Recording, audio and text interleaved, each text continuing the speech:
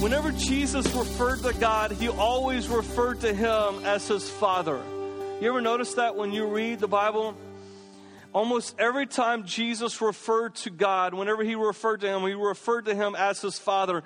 As a matter of fact, the only time that Jesus did not refer to him as Father was when he was on the cross and had become sin, okay, where he became sin who knew no sin. It was on the cross where God laid the sin of the world upon him. And that is where he said, my God, why have you forsaken me? Every other time when Jesus spoke about God, he spoke about him as being the Father. So we must understand this, that he is God to everyone. He is God to everyone, but he is only Father to some. All right? God is God to everybody, whether people choose to recognize his existence, whether people choose to hate him, love him, whatever. He is God to everybody, okay? But he is only a father to some, all right? Now, it doesn't take brain surgery to figure out who he's the father. Well, he's the father of his children. And we have become children of God by having faith, by proclaiming faith and professing Jesus as Lord. We become children of God, and he becomes our Father. So he is a father to those who have entered into a relationship with him. And in Romans 8, chapter 15, it says, for we have not received a spirit of slavery, leading to fear again, but you have received a spirit of adoption as sons, by which we can cry out, Abba, Father. And now our view of God being our Father can sometimes be distorted because of relationship with earthly fathers, or maybe the lack of a relationship with an earthly father. We know that all of our earthly fathers, as great as they might be, or as poor as they might be, every single one of them have failings, they have shortcomings, we have grown up in homes where fathers have made mistakes. They have said things that maybe they shouldn't have said, or done things that they shouldn't have done.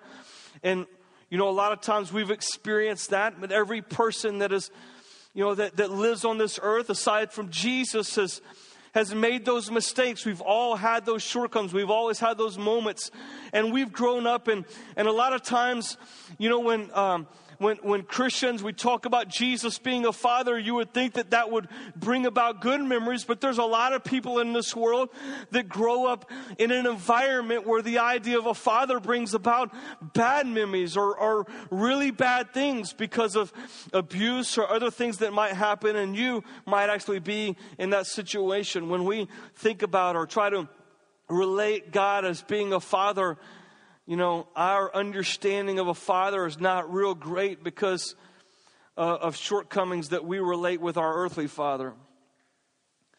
And so what I want to do today is I want to highlight 4 character qualities of our Heavenly Father. All right? And it doesn't matter what kind of environment you've grown up in. It doesn't matter what kind of father that you had or how fatherhood was modeled to you. It's really easy in our lives just to become what we've seen. It's really easy in our lives just to become what was modeled in front of us. As a matter of fact, it's interesting. I've had this experience many times in my life that I'll know people, I'll know kids that will grow up in a house where the father is an alcoholic, and they will absolutely hate alcohol because of what it did to their father and what kind of relationship that created, only for that kid to grow up and become in his early 20s and mid-20s and to become a father himself and become an alcoholic too. All right? It's really easy to follow the paths that were kind of set before us, and sometimes those paths aren't always the best, and maybe they were really good. Maybe you had you were fortunate. You had just an A+, father. And even at times, he made mistakes, and because we all do. And there have been times, even in my life, where I've made mistakes. But today I want to point out 4 qualities of our Heavenly Father. And what we can look as we are in relationship with this Heavenly Father, one of the things that we know is that we can look at our Father and see who He is. And if we can adopt those qualities in our life, it'll only make us a better father. It'll only make us better. Because when we become more and more like Jesus, we become more and more like our Father in heaven. And that's exactly what God wants to do. That He would continue to mold us and shape us so that we become more and more like Him. And God wants to do that inside of you. And so these 4 qualities today that I want to highlight, I want to point out to you. Number 1 is that God is good. Amen? God is a good God. He is everything about God flows from His goodness. And you can go over a multitude of scripture all throughout the Bible that points over and over and over to the goodness of God. He is just good. Sometimes we think about good, and we don't really think that good is really that good. We think we ought to be great. But good is good because God is good. We know that God is also great. But there's a lot of talk throughout the Bible that refers to the fact that God is He is good. And God wants you to be good. You know, to have that quality about yourself, that there is a consistent goodness about who you are.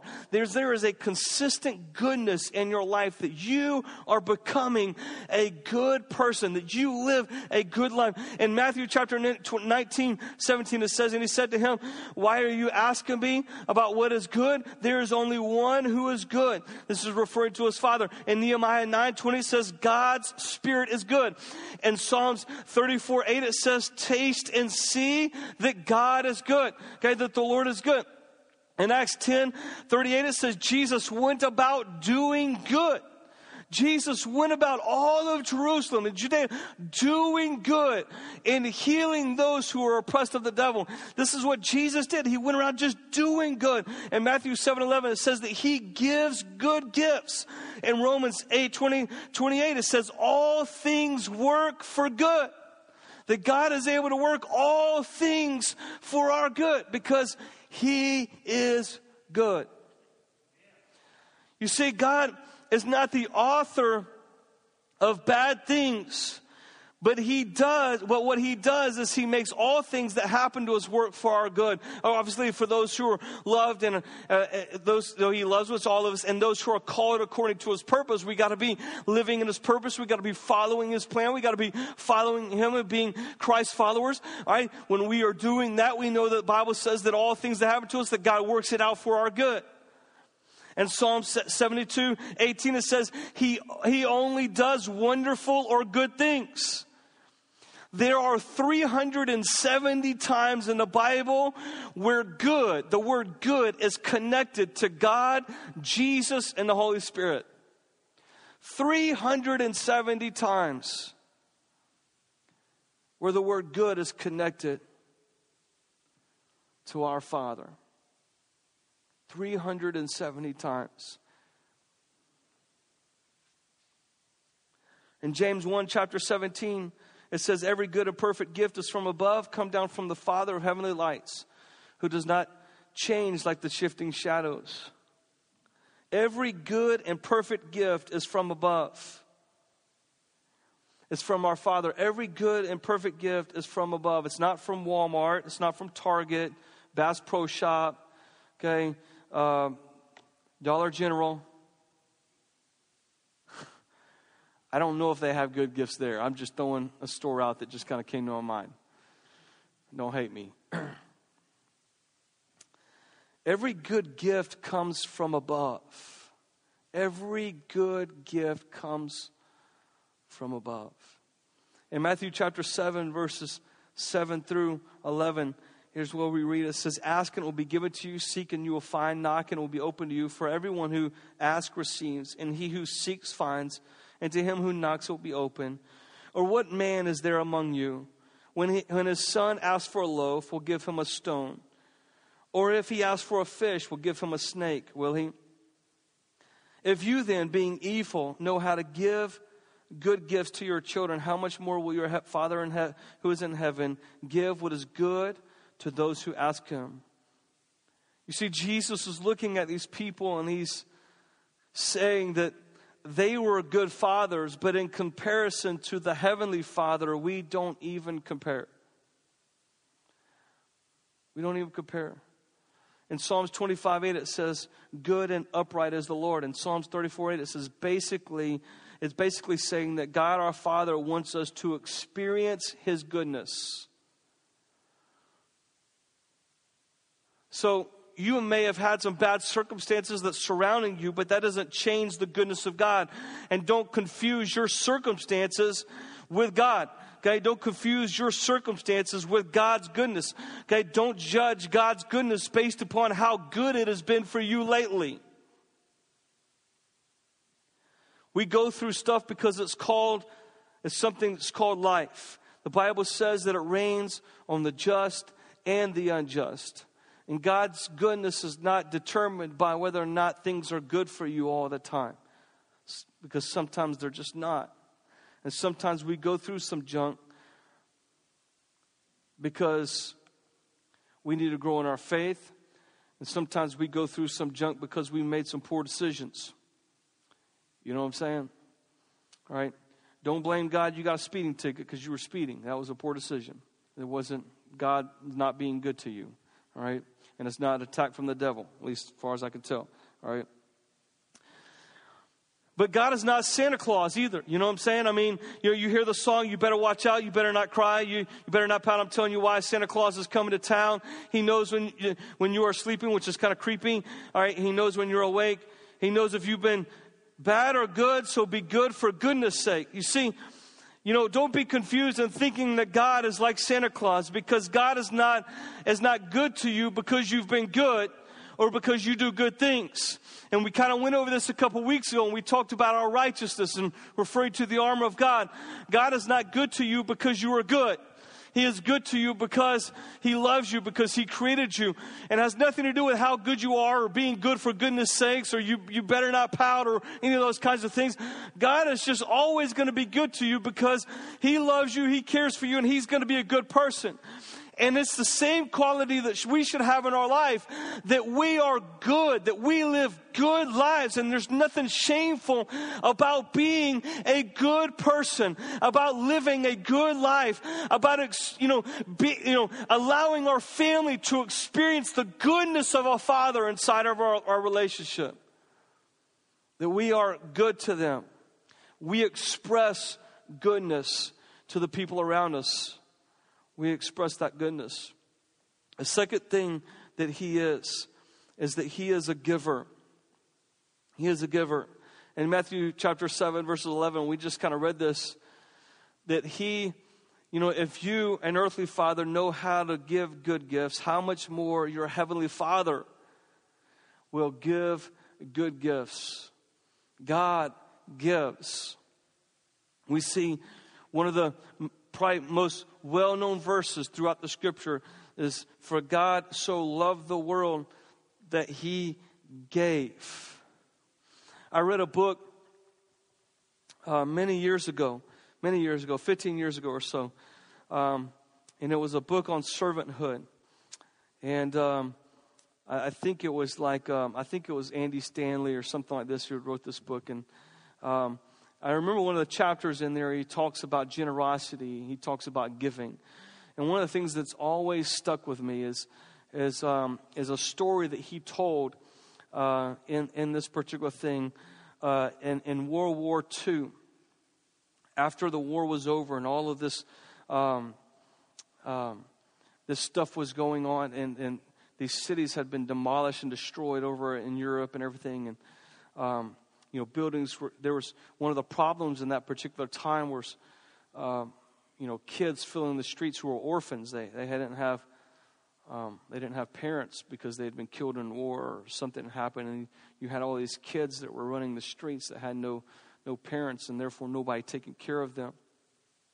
And he tells a story about a soldier who was walking along, and he saw a kid standing in front of a window where there were donuts. And the kid was just looking in the window at the donuts, and he was all by himself. And the soldier walked up to the kid and he said, "Hey, buddy, he said, would you like one of those? And the kid nodded, and so he said, all right, come on. So he took him inside, and he went in there, and he bought him a couple of donuts. They put the donuts in a bag, and he gave he's like, here, buddy, man, enjoy this. And as he began to walk away, the kid grabbed him by his jacket and pulled on him, made him turn around. The kid said, sir, are you God? And he makes this point. He says, you are never more like God than when you give. For God so loved the world that he gave. His love motivated him to give. God is a giver. He's a giver. You cannot at any point ever in your life ever outgive God. Ever. You cannot give him so much that he can't flip it back. And listen, I have heard countless stories and testimonies over my life, through the course of my life, of people that did, that experienced and did radical acts of generosity, only for God to just take it and just flip it back around on them. And just blow their mind. There will never, ever be a point in your life where you will you could take all the money that you possess right now and give it to God, and I promise you, you still will not outgive him, because he will find a way to flip it back around to you in a greater way. Why? Because the Bible says it. It's one of his promises. He's going to be faithful to fulfill his promises. All right? There's a pastor, I believe it's Rick Warren out in California, that he's gotten to the place in his life where he can, and he didn't start out like this, but he actually reverse tithes. Okay? He actually gives 90% and lives off of 10% of his income. He couldn't do that at one point in his life, but he said every year what we decided to do is we decided to give God more. He said, so we started out just giving our tithes. He said the next year we'd say, well, we're going to give 11%. Or the next year it'd be, let's do 15%. And then every year they would say, you know what, I'm going to give God more. This year we're going to give God more. And they kept upping it. And now he lives off of 10% and he gives back 90% of his income. Can you imagine that? Can you imagine being such listen, that right there is only a testament to the generosity of God. Okay? Because he's not going to live, he's not going to be able to live off of $10,000. You know what I'm saying? If he's making $100,000, he's giving away 90, he's not going to be able to live off of $10,000. You can't live off of that. Okay? If anything, as he continued to give to God, it only showed that God began to pour it back and God began to blow it. Because why? Because God is a giver. He is a giver, and he is generous. He does exceedingly and abundantly above all we could ask or think, right? Doesn't the scripture say that he does exceedingly and abundantly above? He goes above and beyond. He doesn't just ask us to walk the extra mile. He sets the example for us by going exceedingly above and beyond all we could ask or think. This is what the scripture says that God is. He is a giver.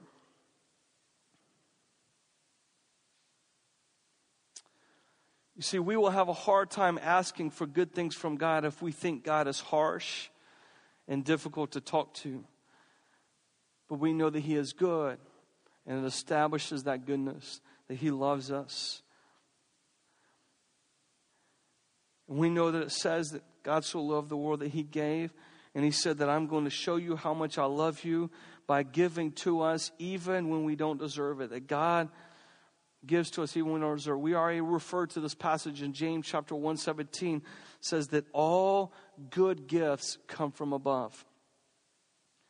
All good gifts, good and perfect gifts, comes from above. God is a giver. He wants to give to you. You know that? You know, God wants to give you dreams. He wants to give you visions. You know, God wants to give you success. He wants to give you a testimony, a mission, a passion. He's a giver.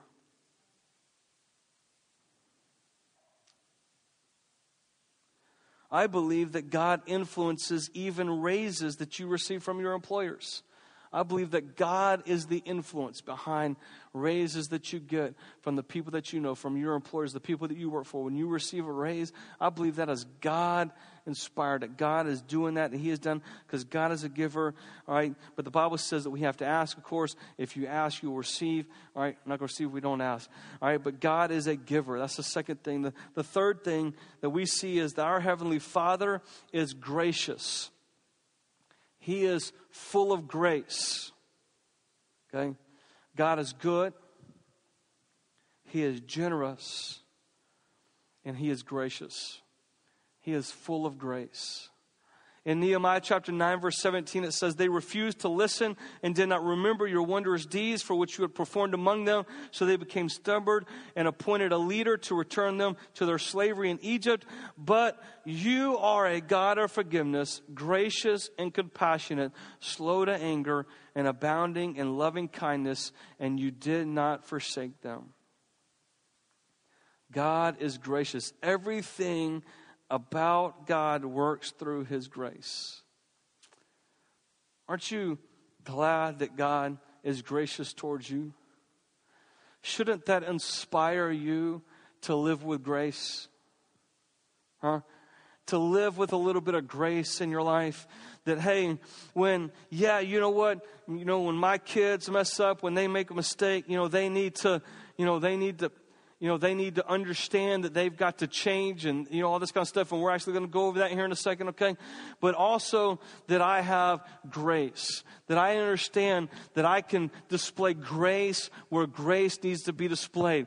That it's not going to be all flying off the handle for me. It's not going to all me raising Cain. I actually heard somebody the other day. It says I read it this morning. A good friend of mine who's a pastor, he said, he was giving fatherly advice. He said, one of the reasons why it's not a good idea to raise your hand to one of your children? Because you remove your hand from protecting your groin area. You know what I'm saying? You can't protect yourself anymore. It's way up here. You leave yourself. All right, it's one of those fatherly advice. If you got boys, you know what I'm talking about. It's the way it goes. All right. But it's not all about raising Cain and doing this and all this kind of stuff. It's about grace too. It's about compassion. It's being gracious. God is not a Cain raiser. He's also very gracious. Okay, and the way that He treats us and the way that He doesn't want us to live in sin. Yes, He doesn't want us to do the wrong thing. And yes, sometimes we pay a price for our wrongdoing. Yes, all of that is true. And God says that He disciplines those He loves. Yes, all of that is true. But He is also very gracious. And He is also very kind. All right, even in the midst of having to deal with that, He is a gracious and God towards us. And we have to live and display that same grace in the midst of being a man, being a father to our children. We have to have the same grace as well. Grace is God's unmerited favor. It is favor. It is the favor of God upon your life. Our salvation begins in grace and it ends in grace. We don't do anything because we are afraid of God's judgment. It's all about His grace. So what happens if we don't read the Bible? Well, it's not that God's going to come and slap you across, but maybe you should get hungry. That's what happens when you don't read the Bible, right? Because the Bible, Scripture talks about this being our daily bread.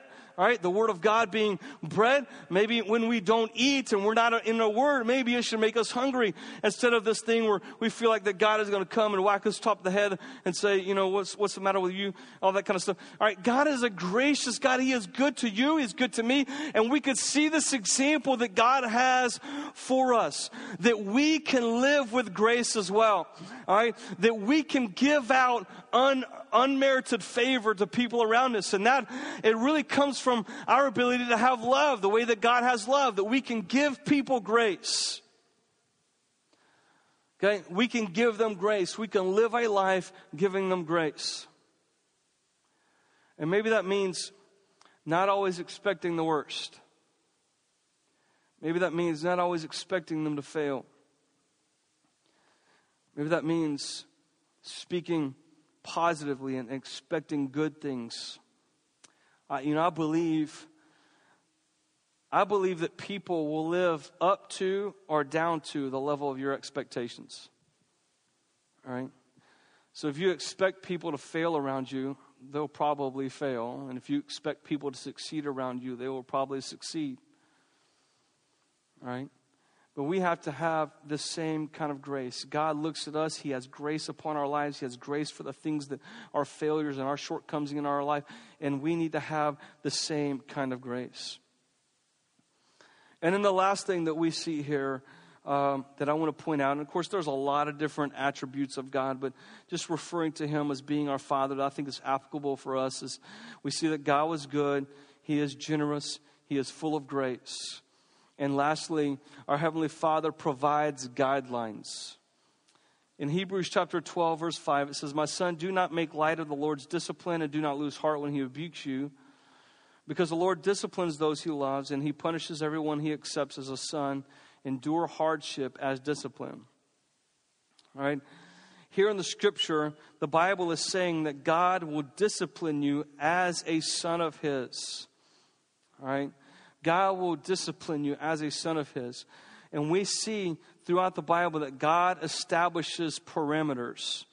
And there's a reason why there are perimeters. Those perimeters are there for protection.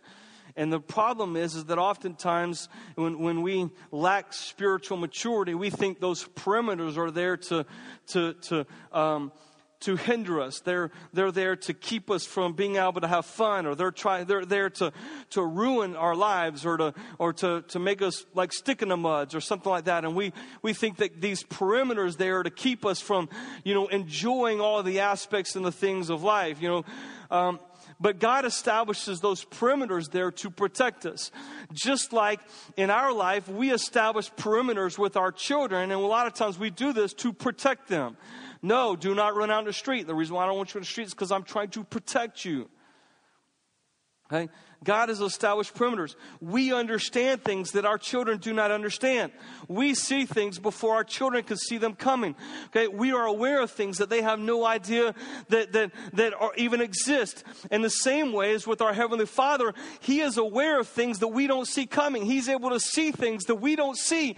He's able to understand things that we don't understand. Okay, He gets the broader picture. Okay, that our relationship to our children is like our relationship with our Father, except we're on the child end of it. And we have to trust that when God says, hey, don't do this, don't participate in this, don't be like this, okay, that there is a specific reason why God is putting this parameter in our life, and it's to protect us and to make sure that we can live a life of fullness and not see calamity and destruction fall upon us. So He puts those perimeters in our life to help us, to help guide us, to help us understand, okay, that there are certain spiritual laws that we all abide by, whether we like it or not. We all are under, okay? And these things will happen to us if we don't abide by His perimeters. And you can't break those laws for long and think that everything is just going to be okay. All right? It's no different that one of my children could run out in the street and think, well, I didn't get hit by a car. I must be okay to run the street. I don't know what my dad was talking about. Right? The same way with us, sometimes we do the wrong thing. We're like, well, I didn't get caught. Nothing bad happened to me, so maybe it's not that big a deal. All right? It's the way sin works. We generally are never we are never punished for our sin immediately, and we are never rewarded for our obedience immediately.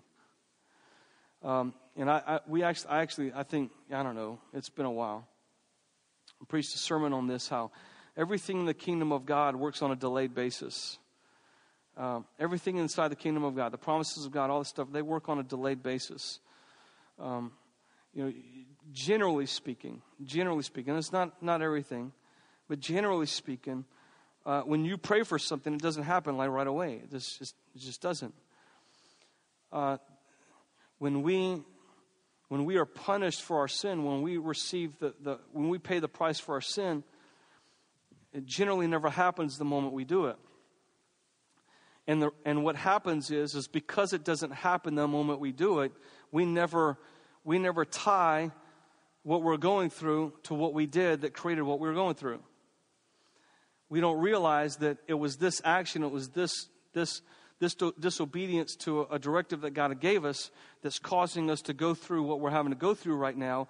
And because we don't tie the two together, we don't recognize that it's that sin that's creating the problem in our life. It's the same with obedience. Sometimes what happens is it's like what I was talking about earlier, like giving the tithes. Like, God, I've been paying my tithes for the past 3 weeks, and nothing's changed in my income. Nothing's changed in my finances. I don't know what this pastor's talking about, but it sure ain't working for me. Well, everything in the kingdom of God works on a delayed basis. It's not going to happen.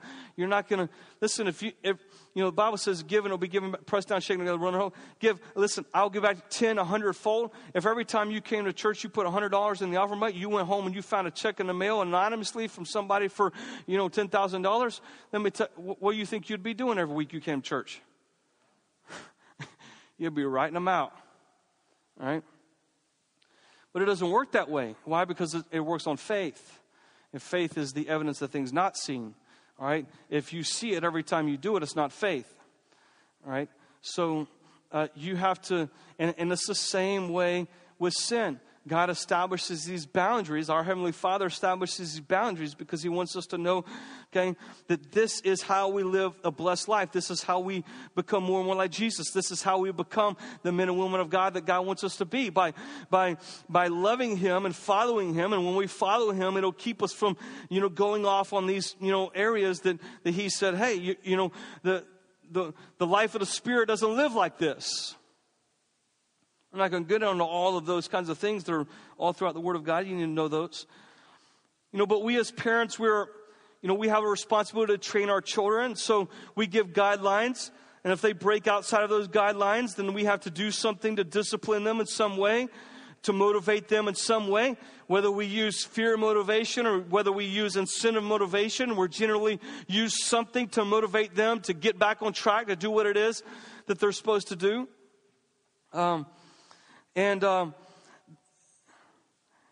We see that God does the same thing here. Actually, the word that was used here in Hebrews chapter 12 in the King James is a word that's called chastening. And actually, that particular word is actually used to describe like child training and rearing. It's a word picture of like putting a child in a gymnastics class to train that child to win a gold medal. That's really what it's talking about, that God is in the process, our Father is in the process of training us, and He wants us to be disciplined so that we can win the gold medal. And so we teach, our kids to follow the guidelines so that they can be all that God wants them to be. And this has to be our motivation. So that one day when they, teaching our kids, teaching our children, we want, to come under authority is important because there will never be a point in your entire life where you are not under authority. As far as I know, even if you get to a place where, say, maybe you have your own business, okay, and you are your own boss, you are still under authority. That authority may come from local, city, state, or national government. You're under their authority. And the best of all is you're going to always be under the authority of God. You're always going to be under Him. You're always going to be under His guidance and leadership.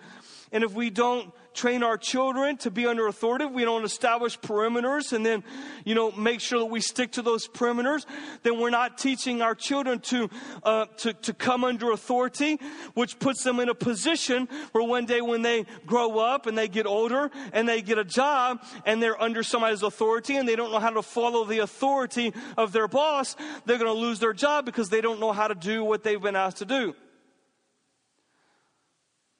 And it's the same way in our lives, that God wants us to come under that authority. He wants us to come under this thing so that we can be the person that God wants to be, so we can not allow the things that are on the outside to come in and to affect us and to hurt us and to mess up the direction and the course and the purpose of our lives.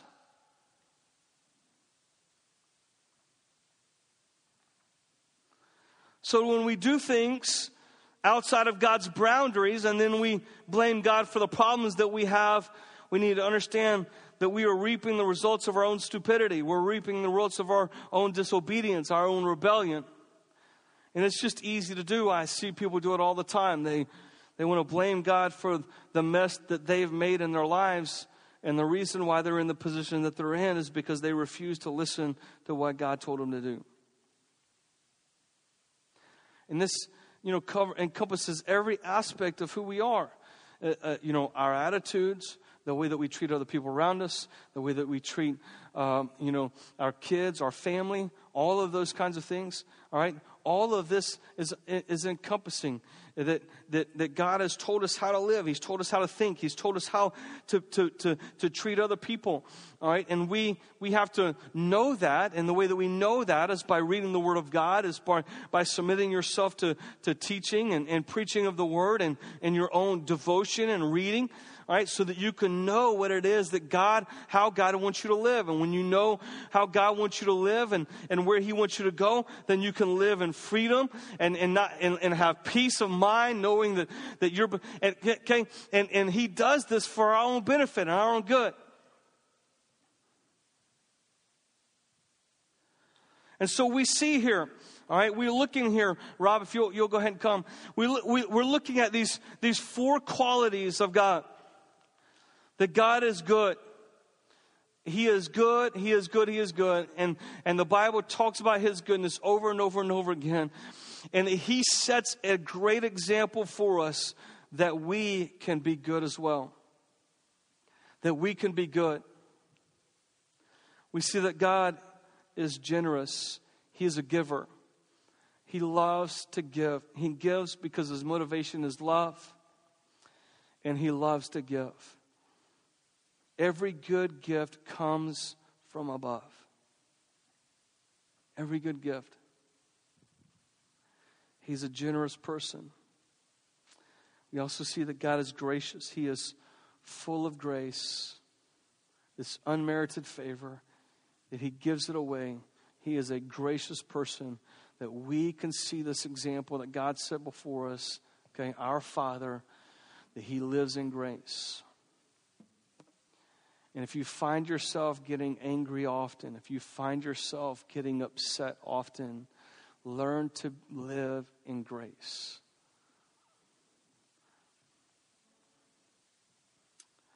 And we also see that God establishes and gives us guidelines because He's out to mature us. He's out to develop maturity in us. He establishes guidelines. And we have to be that as well. The Bible says, Paul says, that as fathers, we're to raise our children in the nurture and admonition of the Lord. Nurture is a word, the word in Greek that we actually translate into word nurture, actually, it gives a word picture of like a controlled environment of pain. That's what it kind of gives. A controlled environment of pain. The reason why this is so they don't go out into the world and experience pain without measure. And I've shared this story before. It's kind of like this. It's kind of like the dentist. All right? You take your children to the dentist to get their teeth cleaned. All right? And that is a controlled environment of pain. All right?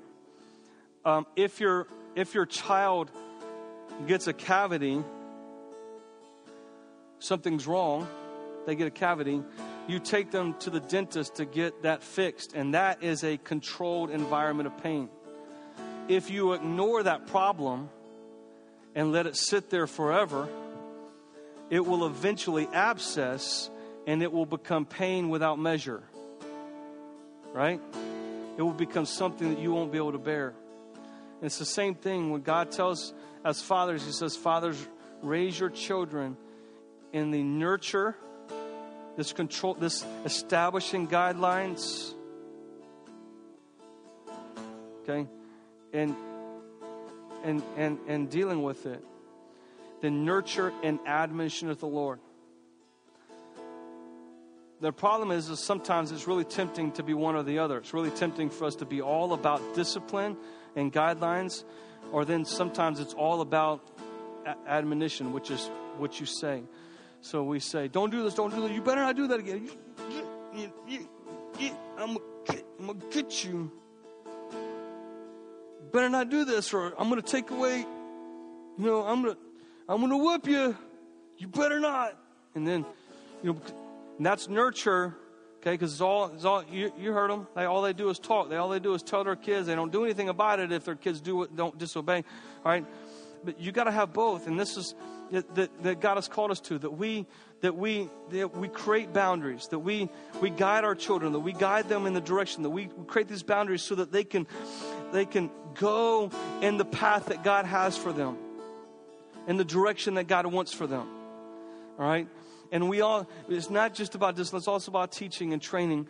All right. But all of this, we see that God is good. He is a giver. He is gracious, and He gives guidelines. I read a book, it was just a couple years ago, on Coach Wooden, about Coach Wooden, who is, y'all familiar with him? Anybody in here familiar with Coach? Okay, there's a few of you basketball people. UCLA's former basketball coach many years ago that won like 7 consecutive national championships. It's like never been done and never will ever be done again. I was reading one of his books on his life and his inspiration, and just, you could just glean so much from people like that, just hearing their biography and their story and stuff. And this guy by the name of Pat Williams, he wrote this book, and he shares this one time, this one moment that he had with Coach Wooden. He said, one day I was visiting Coach's condo, and I noticed a picture of his mother and a father on a wall of his den. And that prompted me to ask him, Coach, how would you like to be remembered at the end of your life? And without a moment's hesitation, he said, I would like to be remembered as a man who came as close as possible to being like my father. I would like to be a man. I would like to be remembered as a man who came as close as possible to being like my father. Listen, we can have that same directive and attitude in our life as well, right? I want to be remembered as a man who did as much as he could to become just like his father. I want to become just like my father. I want to be remembered for being just like him. All right? He is good. He is generous. He is gracious. And He establishes guidelines for direction. Come on, will you stand to your feet this morning?